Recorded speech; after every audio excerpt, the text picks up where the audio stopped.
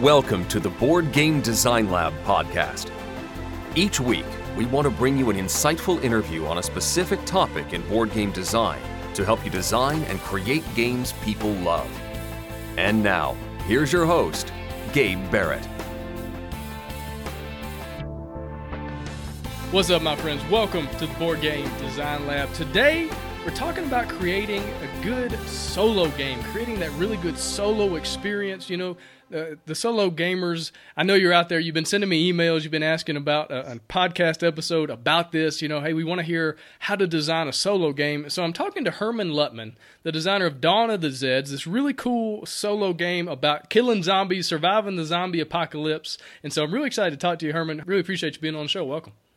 Thank you, Gabe. It's great to be here. Hello to all the listeners. Yeah, and so, all right, I was telling Herman before the show, you know, when I started thinking about solo experiences, the first game I thought about was Dawn of the Zeds. It's one that I had researched for my own purposes, and I was working on a zombie game a while back, and his is a pretty interesting one, really cool, with some interesting design mechanics and whatnot. And so, Herman, I'm really excited to hear about your game and how you create the solo experience, but tell me your bio. Like, who are you? What do you do? You know, how do you get into game design, that kind of thing. Okay, well, it's good. Thank you very much. I'm actually relatively new to this. I think my first design was in 2010, 11. I'm trying to remember now. But all my original work was with Victory Point Games, VPG. Dawn of the Zed, strangely enough, was the first game that I submitted for publication, and it got rejected the first time I submitted it to Alan Emmerich. It was a little bit too wargamey. I come from a very strong wargame background. So in the meantime, I had another idea for a game that him and I talked about. It was called Gettysburg the Wheatfield, which was a miniatures game converted to a board game. And again, that one I went right away with because I had a miniatures background, so it fed right into all that. And then I resubmitted Dawn of the Zeds after Gettysburg the Wheatfield was a success, and then it took off. And then you're probably going to ask me what inspired me to do Dawn of the Zeds in particular. Well, I'll tell you about that later. But yeah, we'll get into that in a minute. Yeah, tell me more about you first. All that later. In the meantime, though, I did another solo game called In Magnificent Style, which was a solitaire game on Pickett's Charge, and that was quite successful. So I did a lot of solo work. I did Spoiled Victory with Paul Fish about Dunkirk. That was a solitaire game. Lately, I've done Invaders from Dimension X for a Tiny Battle game, which was a solitaire, chaotic science fiction game. Space Vermin from Beyond with Fred Manzo, and I got a couple more coming out. Yeah, so tell me how you became a designer. Like, what brought you into the hobby? Well, I was a miniatures gamer right from the get-go. Naval miniatures, and then Napoleonic and Civil War miniatures. So I really got into the hobby that way. And I started dabbling with war games at, I don't know when, but I actually appreciated more of the smaller, quicker designs, and that got me interested in what Victory Point Games was doing at the time, which were more accessible, folio, smaller footprint games. And as I became friends with Alan Emmerich, the owner of Victory Point Games, he started throwing ideas back at me as far as, what would you like to design? And we talked about the System 7 Napoleonic system from way back when that GDW did. And he wanted to do something like that. So that started me working on Gettysburg the Wheatfield, which was based on a miniature set of rules I wrote called Tattered Flags way back in the day. And that game was thankfully very successful, and that started me off on the whole game design, thing. Okay, so you started off in the miniature space, and then that led to some relationships, and that kind of brought you into the more board game space. Right, exactly. Gotcha. Well, cool, man. Everybody I talked to is kind of the similar thing. It's like this thing led to relationships, which led to my opportunity to design or to be part of a publishing company or do something along those lines. And so, anybody listening, I think that just kind of keeps coming up. You want to be in this industry, get involved somewhere, somehow, and build relationships, build a network, and because it's going to lead to more, hopefully down the road. Right, and there are publishers out there who Like right now, Tiny Battle, which is being run by Mark Walker and some other companies, they look for new designers to give you an opportunity to get your feet wet. And the only thing I can suggest is don't worry about how much money you're going to make with your first design. The main goal is to get it published, to complete it and get it published. And, whatever commission fee you make from it, that's great. That's gravy. You have to invest a lot of time and effort, and, you sacrifice a little bit on the commission end to get your games published and get them known. And you develop a clientele and a fan base, and then you can worry about asking for bigger bucks. But the main thing is to get published. It's very similar, I assume, to writing your first novel and that kind of thing. Yeah, the biggest thing is get your foot in the door, right? Right. Absolutely. Build a brand. You're playing the long game. Hopefully, you're not playing the flash in the pan game. Hopefully, you're playing the designer long game, to where you release a game, people like it, you build up a small fan base, you release another game, you build up some more fans, and then down the road, by the time you've released I don't know how many games, 3, 4, 5 down the road, then you've got this really good solid fan base that like your games, they like your style, they get behind you and they buy your stuff. Same thing in music. If you're a band, you go out and you play in the bar for $20, and you build up some fans, and then you play a bigger show, and then you cut an album or whatever it is. And so it's the same thing with any creative venture. Writing a book is the same way. A lot of people, they say, "Oh man, this overnight success, this person with this book that just sold 1 million copies." It's like, yeah, but how many books did they write that nobody published? How many books did they write that only a few people read?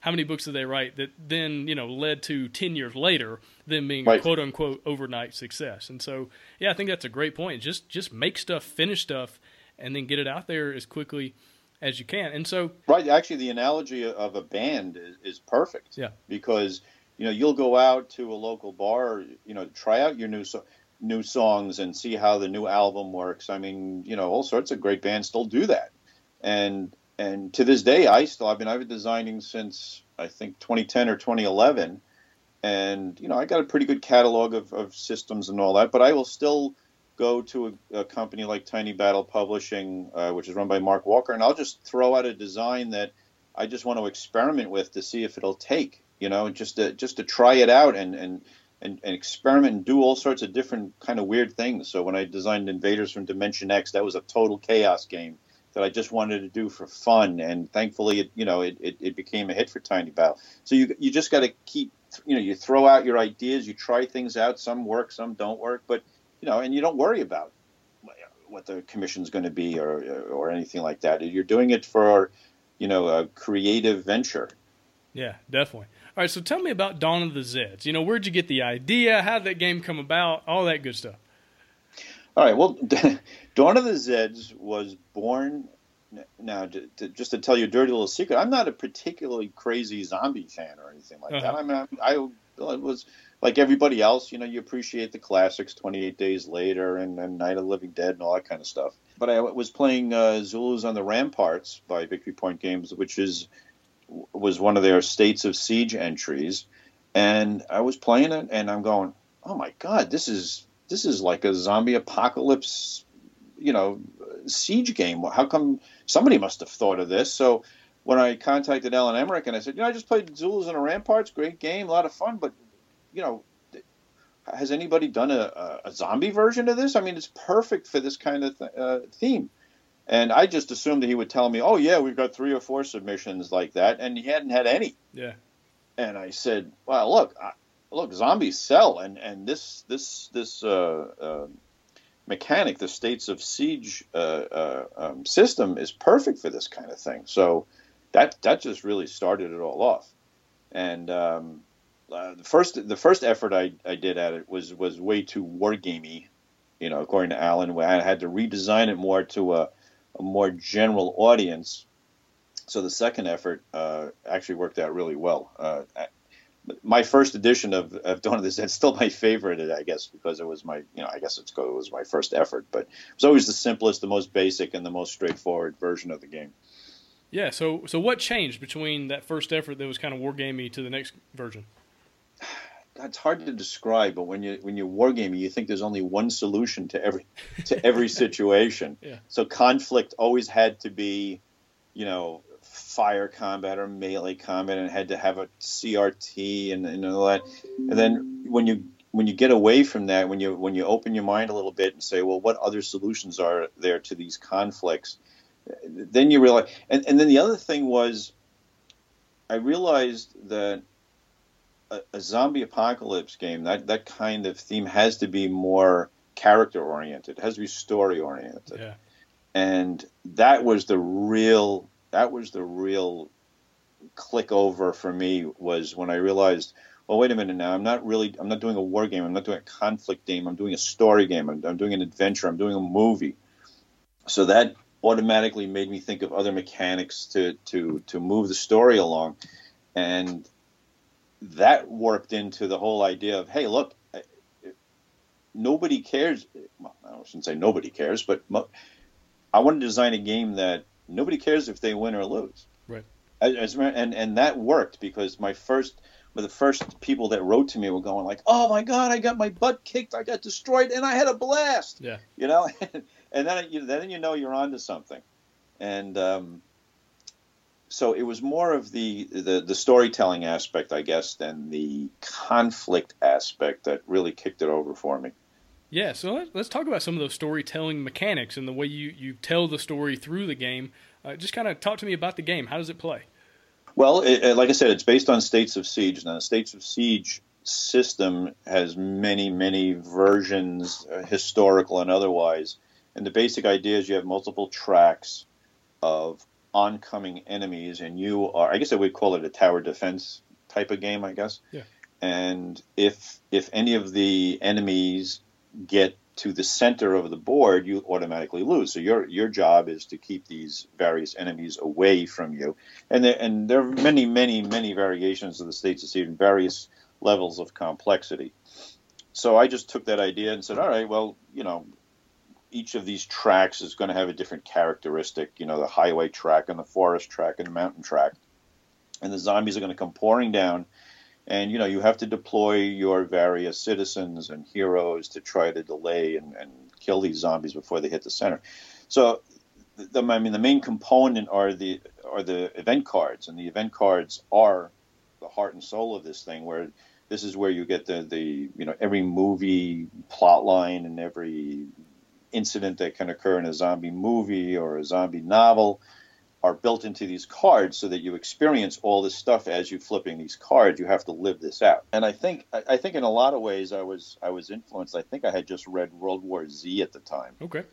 So that really kind of got me into that whole mode of events and characters and stories.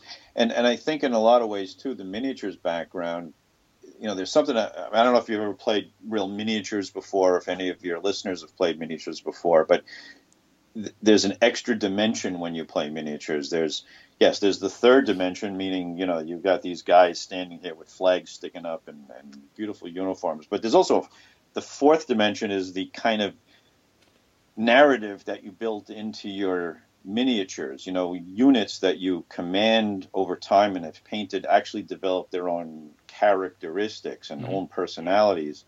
And when we're done with a miniatures game, you don't talk so much about winning and losing. You talk about the stories of how a certain regiment held out against a cavalry charge, or what a wonderful assault that was on that, on those breastworks. And so that fourth dimension kind of worked its way into Dawn of the Zeds, and I think that's what kind of sets it apart, is you have that whole, I always wanted guys to, when they get done playing Zeds, to call up their friend and say, oh my God, I guess got my butt kicked, I got destroyed, but boy, you should have seen, Sheriff Hunt at the bridge as he held off the zombie horde after, they just tell a story about the game, and it's not so, they don't care about winning and losing. It was just about being in an adventure and in a movie. Yeah, that's a great point, and that's a great way to approach a game, is this idea, I'm going to create an experience, I'm going to tell a story, and it has mechanics, it has different things that happen, but everything points towards this bigger narrative thing. I think people really relate to that. But why make it a solo experience? So what draws you to that solo experience? Because you could have made this a multiplayer game. I mean, there's tons of multiplayer zombie games out there, but why were you drawn more to the solo experience? Well, I guess because I got influenced to do the game based on a solo game engine, which was States of Siege. Okay, so the system, I mean, you really just loved that system and said, there needs to be a zombie game in this system, and so the system really kind of determined that route. Yeah, right. It was a pairing of a game I was enjoying, and it just made so much more sense to me that the player, especially in a zombie setting, like a zombie apocalypse setting, that you would feel more alone, I guess. You know, the lone warrior, defending the city against this oncoming horde. I guess it's kind of that.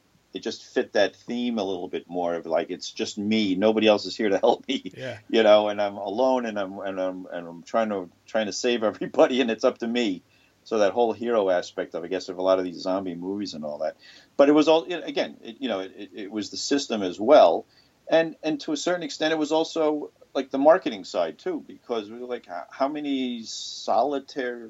I mean, I don't know how many solitaire zombie games there were at the time, but there are not a lot of solitaire specific designs. So as a designer, you want to, at least as far as I'm concerned, I try to create something different every time I do a game. I don't try to mirror other designs or do the rote stuff. I try to create something new every time. And I figured, well, a solitaire application of the zombie thing not only fits really well, but there's a market for it. Yeah. Most of the zombie games out there were those kind of multiplayer co-op-y type things, and this was a different type of approach. Yeah, that's a great point. Let's talk about the general idea. So you've made obviously more than just this game. So in general, why are you drawn to the solo experience? In a lot of ways, it's a greater challenge for me as a designer to do that.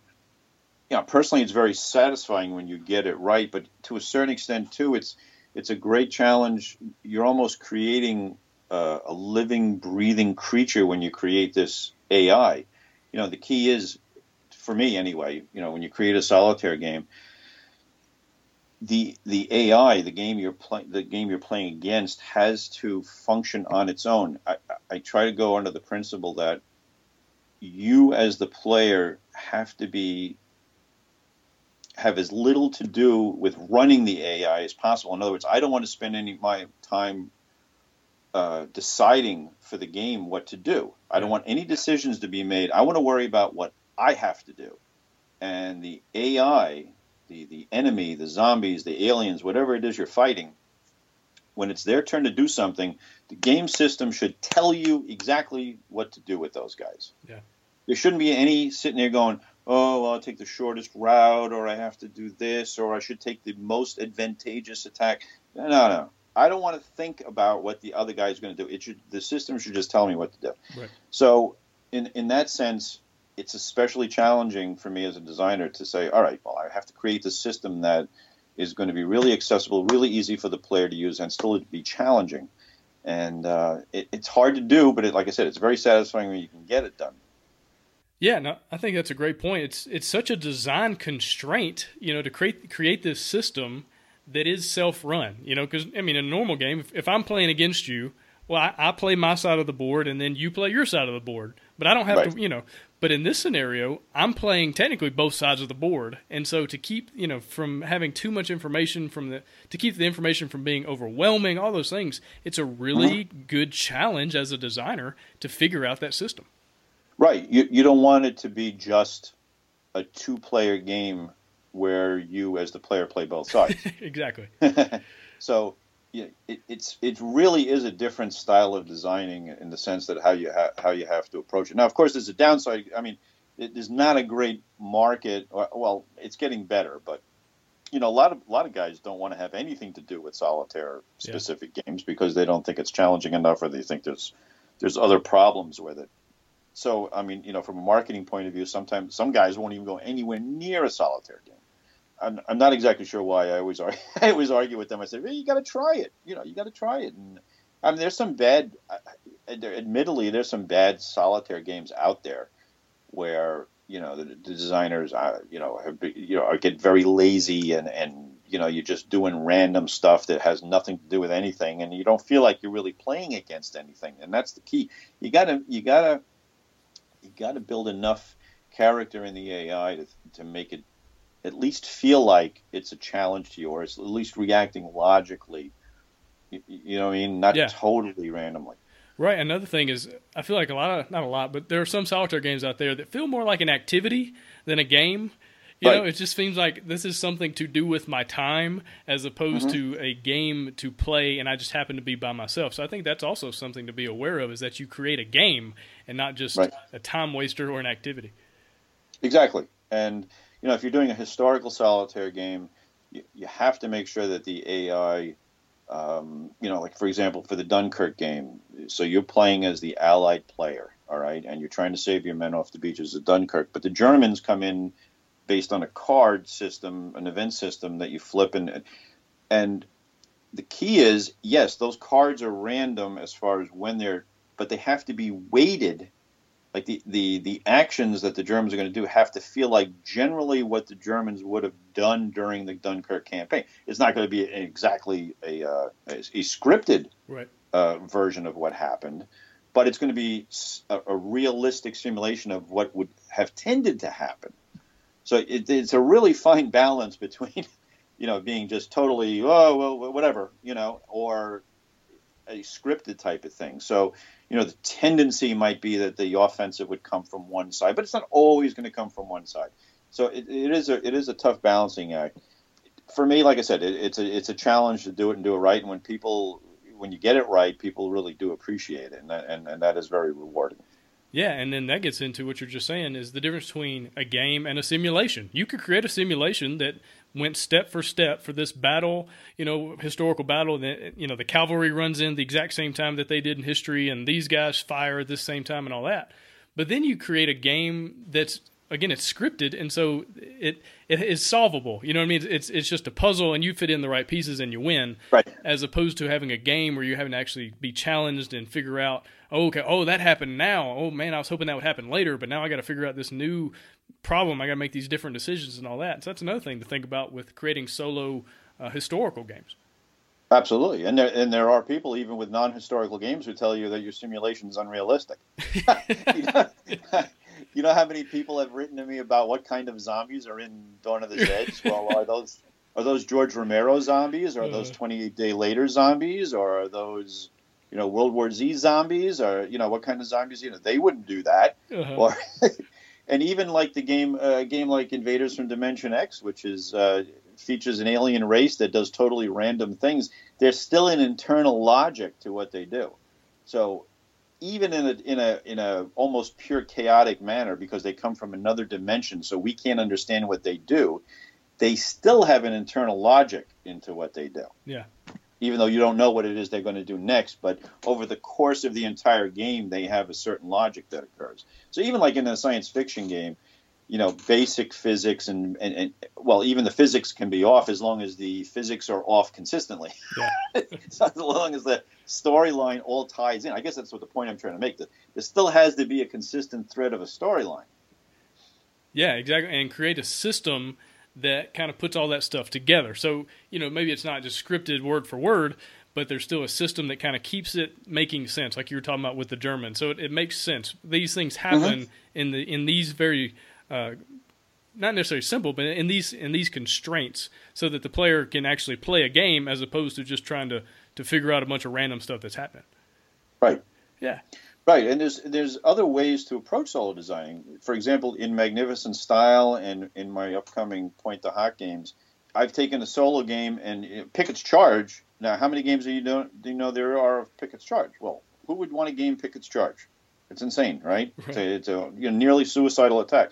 So the way you approach that is, I say, all right, well, you're the rebels, and we're going to do a push your luck system, which very conveniently has an interesting mechanic in it that puts you in a suicidal, I won't say suicidal, but a very difficult situation. And the way you model that with the constant firepower, instead of having, you know, die rolls for constant fire coming in, each separate thing. No, it's just a general wall of resistance. And the way you model that is with a push your luck system, where you're pushing you guys, and you push you guys. How far can I push them before I stop them and regroup? And then you've got a whole new, theme for a solo game. So there's all sorts of different ways you can do solitaire games and different thematic parameters that'll work. And again, it has to be somewhat realistic as far as what you're facing, but there has to be this slight chance of winning. Yeah. Even like with Dawn of the Zeds, the thing that works is that it's really hard to win the game, and that's another key to solitaire game. It has to be really hard to win. If you play a solitaire game the first time and you kick its ass the first time, you're probably going to take the game and put it on the shelf. Right. Just like with it, I think it has a lot to do with the same kind of video game mentality where, if I'm playing a video game and I win all these different levels right away, I'm like, it does not challenge. No, I want to get my butt kicked the first scenario. So I go back. You have to give the player enough hope that if I had just done this, or if I'd taken this path, or if I'd used this tactic, or if I'd been a little luckier, I would have won that. And they want to go right back and play it again. And that's the Zeds is like that. Zeds will kick your butt, but you look at it and go, well, wait a minute now. If he had held out at the nuclear plant just one more turn, I could have done that. And you want to go back right away. And that's really important in a solitaire game. You don't want to win a solitaire game right away. Yeah, it's a great point. It's so distinctly different than a multiplayer game, even a multiplayer co-op. Where like Pandemic. I think I won the first game I ever played in Pandemic. Now, there were other people there that were playing that had played before and all that. But I remember it was so funny because my friends had told me, oh, yeah, man, this game's really hard. And this was years and years ago, right? They said, this game's super hard to beat. And then we beat it the first time I ever played. And I remember thinking, I don't know, was that hard? Like that? That was, I don't, and I wasn't super enthused to play it again until later when I was showing it. A friend of mine wanted to play. He'd never played it. And so we busted it out. And I was the only one that had played it. And we got our butts handed to us. And I was like, oh, okay, it is actually kind of hard sometimes. And so right. With a solitaire game, you won't have that. It needs to be hard right out of the box. And, I mean, people are looking for a challenge. They're looking for something that's gonna push them in different directions and push them to have to learn and try new things and make different decisions. And then, like you say, go back and try something else. Oh, okay, I lost, but I can go back and see why I lost. I think that's another thing to realize when you're creating these games. It's funny you mentioned Pandemic because I remember playing Pandemic the first time, and I think we played it with 3 other guys. And that game, like a lot of co-op games, if you have an alpha, what do they call it, alpha male personality or alpha personality gamer. in it. Yeah, you have alpha gamer in there. It becomes a solitaire game. Yeah, because that person will tell you, well, no, you got to do this, you got to do that, you got to do this, and you should move there, and you should do that, and you're just really doing the moves for him or her, right? And that is a big problem with a lot of the co-op games. You got to try to find a way around that. That's another great challenge. How do you beat that alpha player? Yeah, I've got friends that they just don't play with that guy. That's their answer. It's like, oh, you're being a jerk. We're not going to play with you. And that's how they've solved that problem. That's right. So let's talk about some pros and cons. What are some pros to designing a solitaire game? Well, the cons are this. That's really hard. Okay, let's start with the cons. So it's a super difficult process. What else? Yeah, it's a really tough process. And again, like I said, I honestly don't know, like, just as far as sales numbers and all that kind of thing, what the market is. I guess it's good because it seems to do that. A well done solitaire game does seem to sell well, and I think as the gaming customer base gets a little bit older, or at least the war gamers are getting older. Mm-hmm. As you retire, you tend to, if you can't find a wargaming group or any kind of gaming group, you tend to play solitaire games more. So I guess in that sense, it depends where you are and what you're designing. But it's a difficult, it's a lot of work to get it right, and you got to get it really right, I guess, to make sales as far as a designer goes. From the pros, like I said to you before, from the pros, it is a great challenge. It's a real mind bender challenge to do a game solitaire specific that's well done, and to me, I find that it keeps me interested in designing. It challenges me each time, and I guess that's what more can you ask for if you're going to do this? I mean, nobody's in this to do to make money. Yeah. I mean, we're not. Nobody's making a lot of money designing games. Oh well, might be a couple guys. Yeah, a few people, handful. There's a few people making a lot of money. Yeah. But you don't do this to them. You do it because you like it and it keeps your brain from becoming too stagnant. And I guess in that sense, it's very rewarding just to be able to create something that people appreciate. Yeah, another thing I'm thinking, you just tell me if I'm wrong, on the pro side, is it's easier to play test. You don't have to get 3, 4, 5 people over to your house to play test your game. You can literally just play test it by yourself and see if it works or not.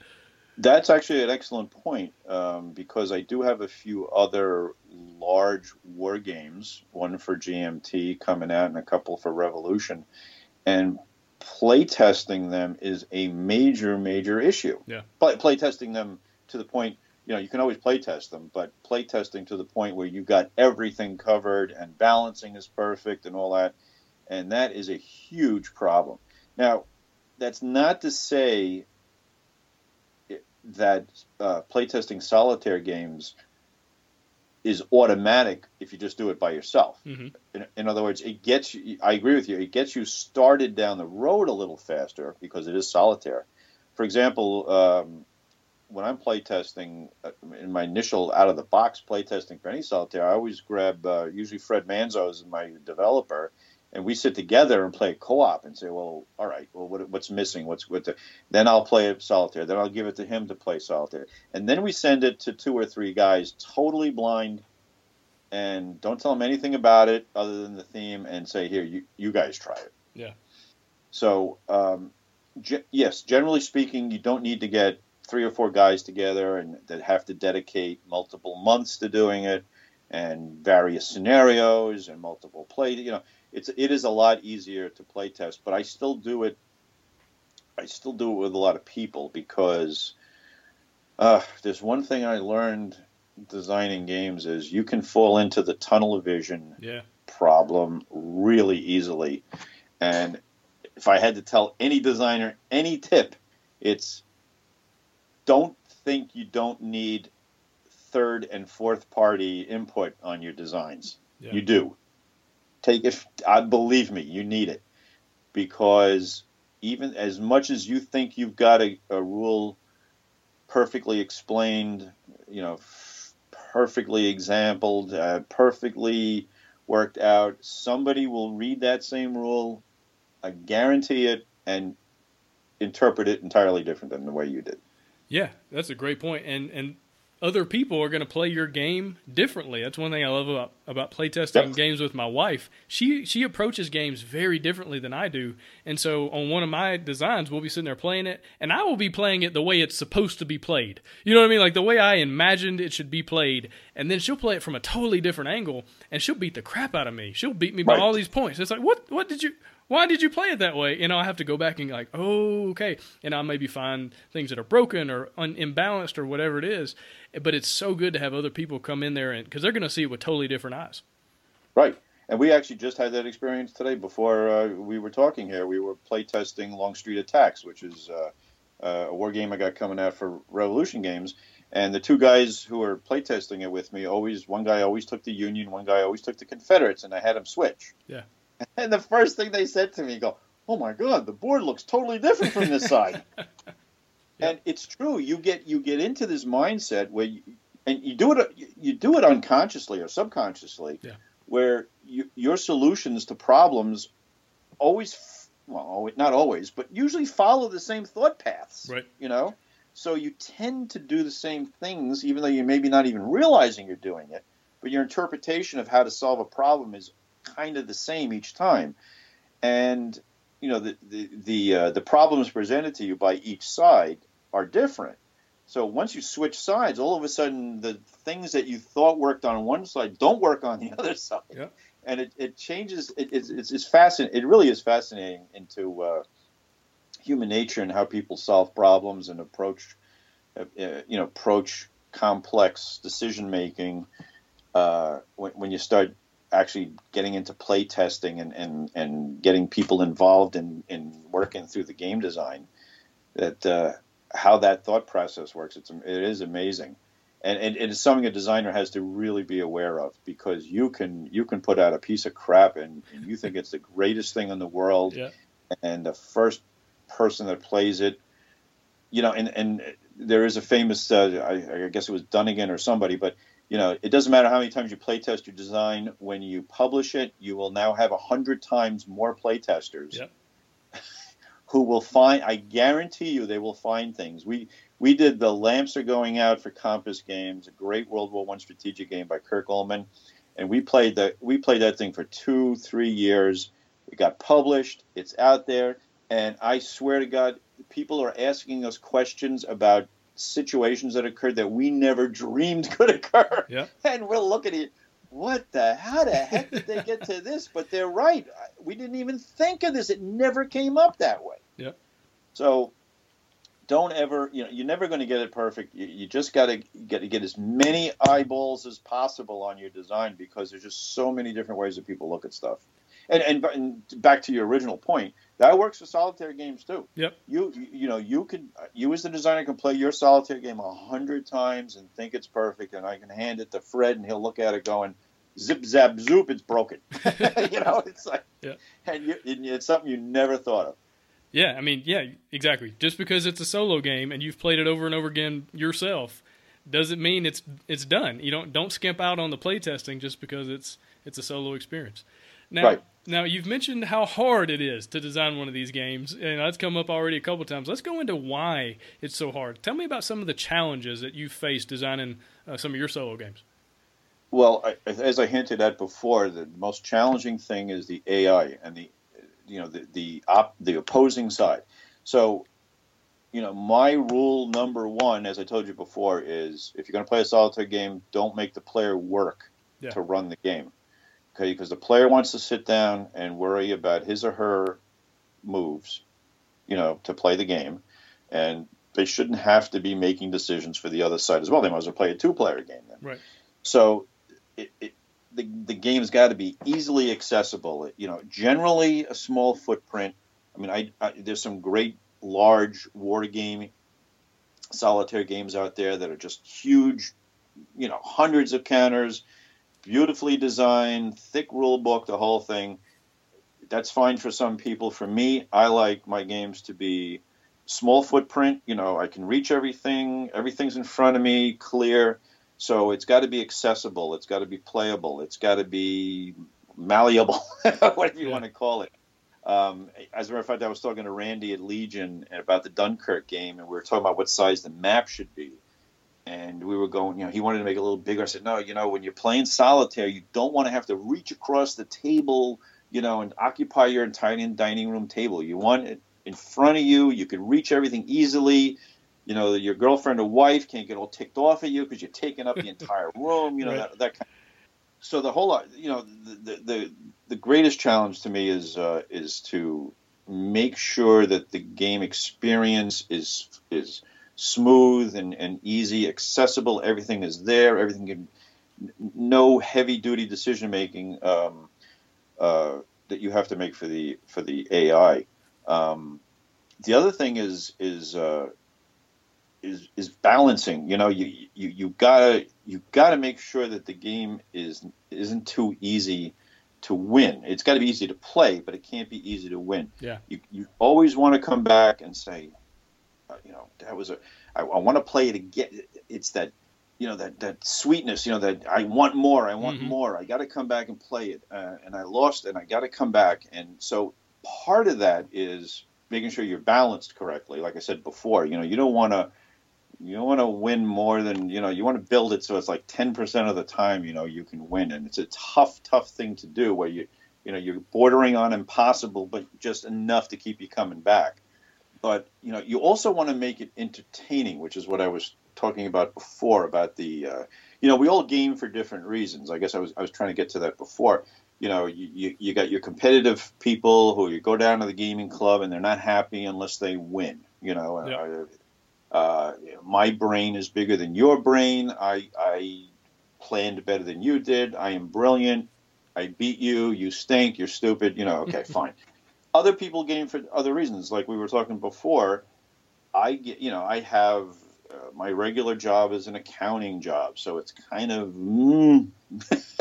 Boring in numbers and a lot of pressure and a lot of work. So when I go and do my gaming, I want an escape. I want excitement. I want to live a movie. I want to live a novel. I want to have an adventure. I want the unknown. So, to me, when you sit down to play your solitaire game, that's what you want. You're like, it's like you're sitting down in front of the TV, and I'm going to sit down and watch a movie for 2 hours and escape. Except this is a movie or a novel that I'm actually participating in, and I'm creating my own story. Yeah.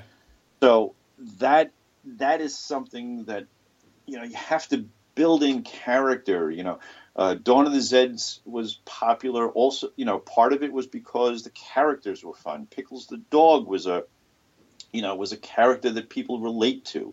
Sheriff Hunt, Captain Piazza, and in case nobody's noticed, they're all named after New York Mets, but that's the point. So you get invested in the storyline because you identify with these characters, and they all have little, and again, you don't want to make them too complex. There's a lot of games out there, a lot of Euro games and all that, where the characters are just, 15 pages of storyline and characteristics. Right. No, you want a little bit of something to make them each individualistic. Not too much where, you have to study them for 3 hours before you get to use them. Right. So, again, it's like coming back to a familiar friend. A favorite book or a favorite magazine or a favorite movie, and you come back and you experience it again, and maybe this time the ending's a little different, or the storyline's a little different, or the highlights are a little different, or the lowlights are a little different. Yeah. But I think that's part of it too. It's make it attractive, make it juicy, make it a living, breathing thing that you participate with. Yeah, and it, like you're saying, it can be a huge challenge because, if you're designing a multiplayer game, you can kind of rely on the multiple people there at the table to help you with some things, to help you, with the verisimilitude, so to speak, to help, players really get involved and really get that experience because there's other people there that they're experiencing it with. So even if the game isn't quite as thematic as it could be, well, the people at the table can help it become more thematic. They can say different things and do different things. You can play a little music in the background, whatever.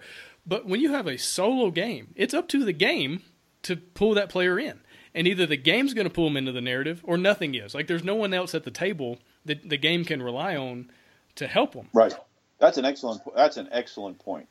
And you're right. It's more incumbent on the designer to create those quote-unquote other people there with you in the room because you're playing by yourself. So you want to have... you want to have an interaction, but you have to have the interaction with the game. So you're exactly right. And if you make your characters rich enough and fun enough, you interact with those characters. And in the same way, like I said, there's this fourth dimension in miniatures where I'm actually interacting with these miniature figures that I've painted and have developed their own characters. The same thing with these games. You create your own little world of entertainment and fun and adventure. Yeah. And I know that sounds kind of corny, but that's what it is. No, absolutely. There's so many solitaire games that are just, and I'm not going to name any, but there's some that I've sat down with and just dry and boring, and it's roll a die, look at a table, this happened, and I'm like, oh, okay, now what? Where's the juice? Where's the, and that's one thing you try to avoid when you're doing these. Yeah, and this this is something I was working on an adventure game this a couple weeks ago. And it's a co-op game, and so I'm sitting there and I'm playing it by myself, just trying to figure out the mechanics. This is early on. It's kind of like the first or second playtest. And my wife came in, and she said, hey, it's the game you're working on. Is it any good? Are you having fun? Are you enjoying this game? And I looked at her and I said, I feel like I'm moving pieces around a board. That's what I feel like I'm doing. I'm just pushing stuff around. I'm rolling a die here and there. And even though this game is an adventure game, it's supposed to be super thematic. And on paper, it was, and it was a really good idea in my head. But in reality, I felt like I was just moving, stuff around, and that's not immersive. That's not an experience, and so it can be a super challenging thing to accomplish.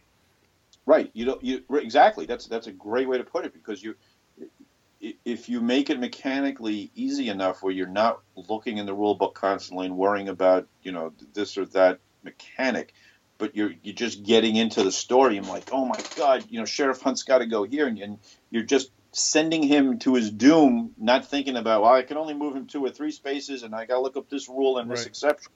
You're right. You're just playing the game to play the game and to get the story going, rather than, like you say, just mechanically moving things around. Yep. And there are so many solitaire games out there that just that, it's here's a whole list of tables and roll a d6 on these tables, and this is what's going to happen. And thinking about what you were talking about earlier with making the game hard, I was just reminded. I've got a good friend. He's a good old boy from Georgia, and he's got this phrase, and he says, "Well, the juice is worth the squeeze." You want to make a game where the juice is worth the squeeze, and even though you got beat up and the game destroys you and you lost by a lot, you look at it and you go, yeah, but I'm gonna play again because that juice is worth the squeeze. And so I think as designers, that is our goal. We want to make games that people think are worth the squeeze, so to speak. That's great. I gotta remember that. I love that. Yeah, and you live in New York, so if you say something like that, people are gonna really have a time with it. Oh, yeah, I know. Well, like I said, I'm going to retire to Tennessee. I have to get out. I have to get out of here. I like that kind of stuff. Yeah. But no, yeah, you're absolutely right. That's the juice is worth the squeeze. Juice is worth the squeeze. Yeah, it's kind of, and this is a total side note. But I remember when he was dating the woman that's now his wife, and there was something that came up, and I remember it wasn't anything crazy. It was just kind of just a problem. And I looked at him, because this was early on in their relationship, and I said, well, man, is that like a deal breaker? He says, no, man, juice is worth the squeeze. And I think that was the first time I ever heard him say it. It was right in that moment. I was like, oh, well, okay. And they're married now, and their marriage is awesome. But anyway. That's great. Getting back on topic, walk me through your process. Like, help me understand your process of creating one of these games. Now, with Dawn of the Zeds, you started with a system that was already established that you kind of changed and tweaked and made it fit. But is that how you normally work? Or how do you normally work, or what's your normal process with these games?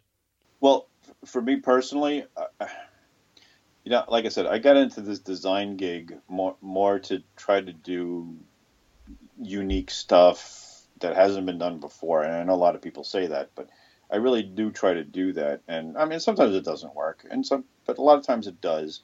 You got to take some chances. And so, yeah, Dawn of the Zeds came from my playing experience with Zula and Ram. Then I started thinking of like, well, what else can I do that nobody else will try to do? Yeah. So I said, oh my God, there's so many World War I trench battles that nobody will go near because they assume that World War I trench warfare is boring and it's not a game. So I said, well, how can I make that more exciting?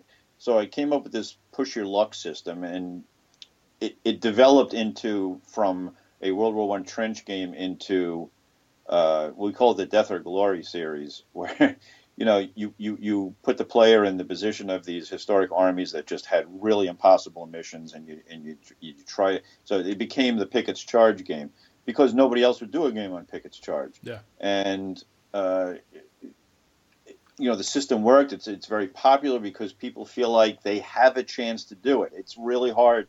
And the odds are against them, but God damn it, they can do it because of this and that and the other thing.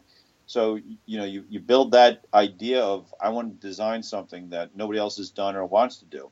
So in Magnificent Style, and then I have one coming out on the Rangers at Pointe du Hoc, which if you remember, that was a D-Day, and those were the Rangers that scaled up the cliffs to attack the German entrenched positions. Again, a mission that sounds on its face like it's impossible. Right. And the other thing was I got a game coming out on Culp's Hill. Nobody has ever done a game on the Battle of Culp's Hill, despite its importance for the Battle of Gettysburg. It was the entire right flank of the Union line, and if it had collapsed, they would have lost the Battle of Gettysburg. Yeah. But nobody does a game on it. Nobody's ever done a game on it because it was a frontal charge up the side of a hill into entrenchments. So, again, well, there's a challenge for me. The heck with that. I'm going to do a game on that. Yeah. And again, if you find that one mechanic, in this case, that push your luck mechanic, where you just keep rolling the dice and I moved another space, but when do I stop? Right. So a lot of people compared it to that game Can't Stop.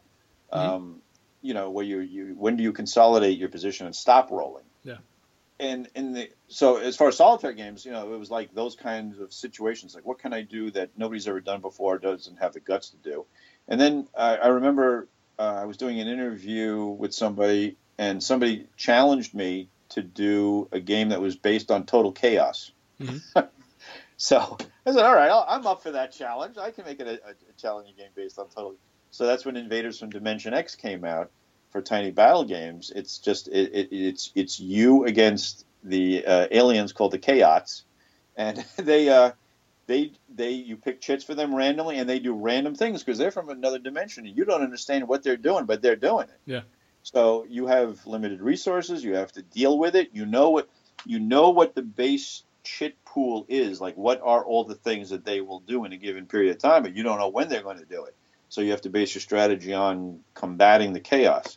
So again, another insane idea that nobody would ever do. That again, I just like doing stuff that's just totally out there and different. Yeah. So that's kind of like my inspiration to do as far as solitaire games, is taking really difficult situations and seeing if you can.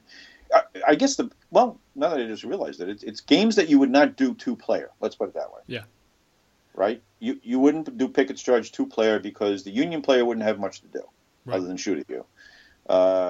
You wouldn't do a 2-player Total Chaos game because the side that has the chaos really has nothing to do but other do chaotic things. Yep.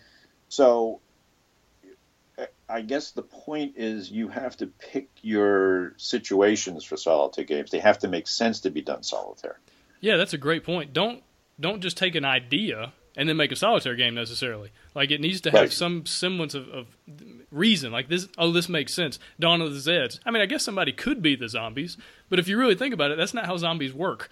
Like, you shouldn't have a player making moves for the zombies that make sense necessarily, because that's not, it doesn't make sense in the big picture. Right.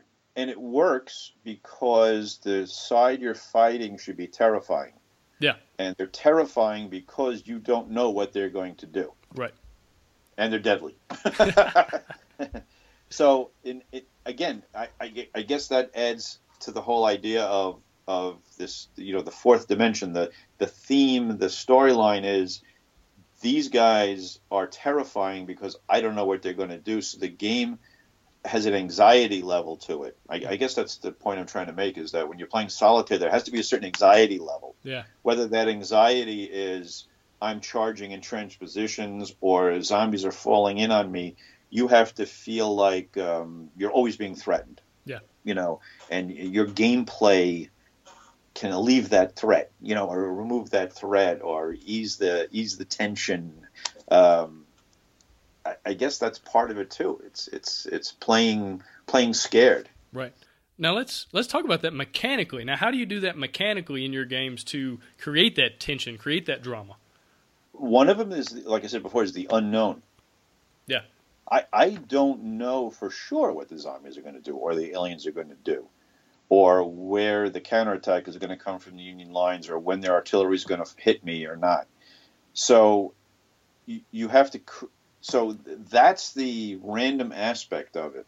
So you got to create this random engine that throws stuff at you that you're not going to know when it's coming. But it's, like I told you before, it still has to have an internal logic. So, in the sense of a Civil War game, it has to be a realistic. In other words, if you're playing in Magnificent style, and historically a counterattack came from the left side where the unit, I forgot the unit now, I think it's the 6th Ohio or something like that, attacked from the flank, or the Vermont Brigade attacked from the flank, that can happen during the game. You don't know when it's going to happen. Yeah. Right? Or you throw in a random thing in there that could have happened. Or, in other words, so it has a realistic basis, but you don't know when it's going to happen. So that the key to that is building that into, if you're going to use an event deck, that event deck, like I told you before about, like, say, the Dunkirk game, that event deck has to be set up with historical parameters and realistic things that did happen or could have happened. And generating that is the key as far as you don't know when these things are going to happen, but they're going to happen. Yeah. Well, I shouldn't say they're going to happen. You don't know if they're going to happen, but it's a realistic, but you don't know the exact timing of it. Right. So, and in the case of a zombie game, that makes it even scarier, is you don't even have those kind of historical constraints. You could just have zombies go crazy on one track. And that's the thing about Dawn of the Zeds. You could just get a brains card or 2 brains cards in a world, and zombies will go berserk on one track and just rip through you and end the game like that. Right. And that's the threat. is there a game-ending situation that you can take reasonable precautions to prevent, but it's still hanging out there. Yeah, it's always hanging out there that these guys are going to come out of nowhere, or go through the tunnel, or show up here, or infect the guy who's defending your key position. So you build it into the cards or the event, whatever you're using, whatever mechanism you're using for the AI, you build it in there, and so it pops out at a random time, and the player is just constantly on edge. Yeah, no, that's a great way to do it. Now, do you have any kind of closing advice for anybody who's working on a solo game or wanting to? Well, other than everything, yeah, other than all the other, really great wisdom and insight, anything else? To be honest with you, my main thing is just make it fun. Yeah. If the game is not fun, if you're not laughing during the game, or crying laughing, right? Like I said, if you read the storyboards, if you go to Dawn of the Zeds on Board Game Geek and you read some of the things that people write about it, my favorite posts are the guys who just tell me what happened in the game. They don't talk about the mechanics, the rules, the components. They just write from beginning to end, oh my God, I saved the day by defending the bridge, and this is what happened. And they just tell me the story like, and that's what you got to try to do. Make it fun. Make people want to tell somebody else about your game. To explain it to them in a narrative sense, not a mechanical sense. And again, make it hard to win. Don't make it too easy to win. Make it easy to play. People don't want to work hard when they're playing solitaire. They want to have fun. They want to get the game moving along. They want it accessible. And I know that all that stuff, it's hard to do, and I'm not saying it's easy to do, but if you want to make a solitaire game that people are going to be interested in and want to play, that you got to do that. Don't put 100 charts in there with 2d6 die rolls to determine everything. You can build heart and soul into your game if you really think about it and you put your own heart and soul into it. Yeah, definitely. Well, Herman, man, really appreciate your insight, the wisdom, all the just really good stuff. We're actually about to head over into a bonus round. We're going to talk about zombie games and how to create a zombie game that stands out from the crowd. There's so many zombie games out there now. How do you create one that actually stands out where people will take notice of it? So we're going to do that in the bonus round. But Herman, appreciate you coming on the show, and good luck with all the projects you got going on right now. Thank you, Gabe. I really appreciate the opportunity to speak to you and your listeners. Thanks for listening. Find all sorts of game design resources, bonus material, and chances to win free games at BoardGameDesignLab.com. And until next time, keep designing, keep playtesting, and keep creating great games. Did I mention keep playtesting?